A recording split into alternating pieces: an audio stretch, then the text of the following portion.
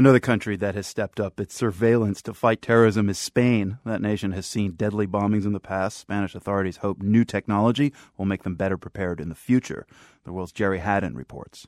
On the morning of March 11th, 2004, a series of bombs ripped through commuter trains in Madrid's main station, Atocha.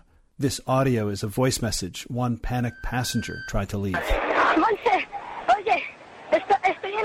I'm in Atocha, she says. A bomb has exploded. You hear more explosions, then the line goes dead. This caller survived, but 191 people died in the attack. Nearly 2,000 were injured. It took 3 weeks for authorities to track down the suspects. Police cornered them in a Madrid apartment where they blew themselves up. Spanish security professionals say there are many reasons why the suspects weren't identified sooner.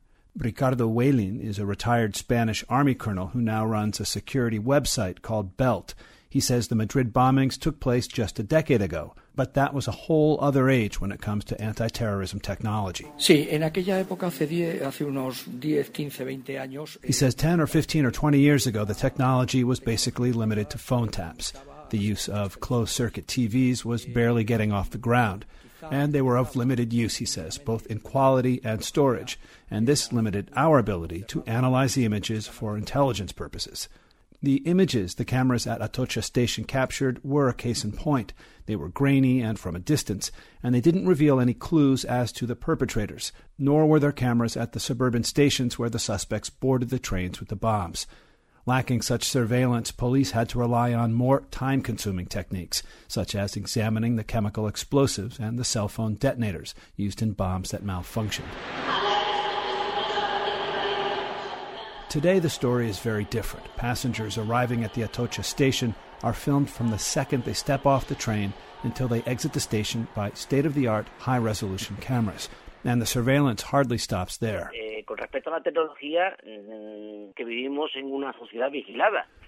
Javier Vidal is a retired military intelligence operative.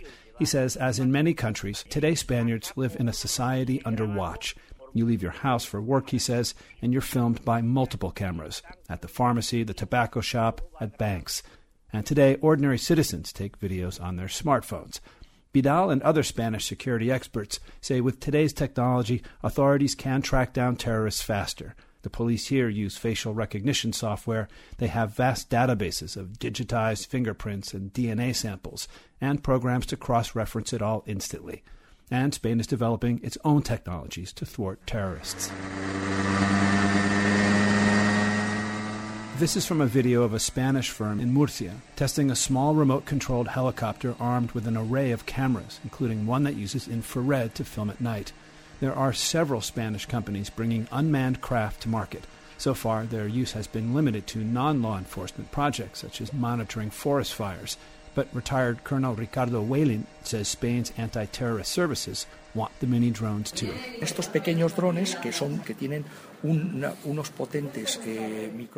These unmanned aircraft are tiny, with good microphones that can record conversations on the street below, he says. With the images and sounds, we could ID people immediately. And in the case of terrorists, he says, either track their movements or pick them up.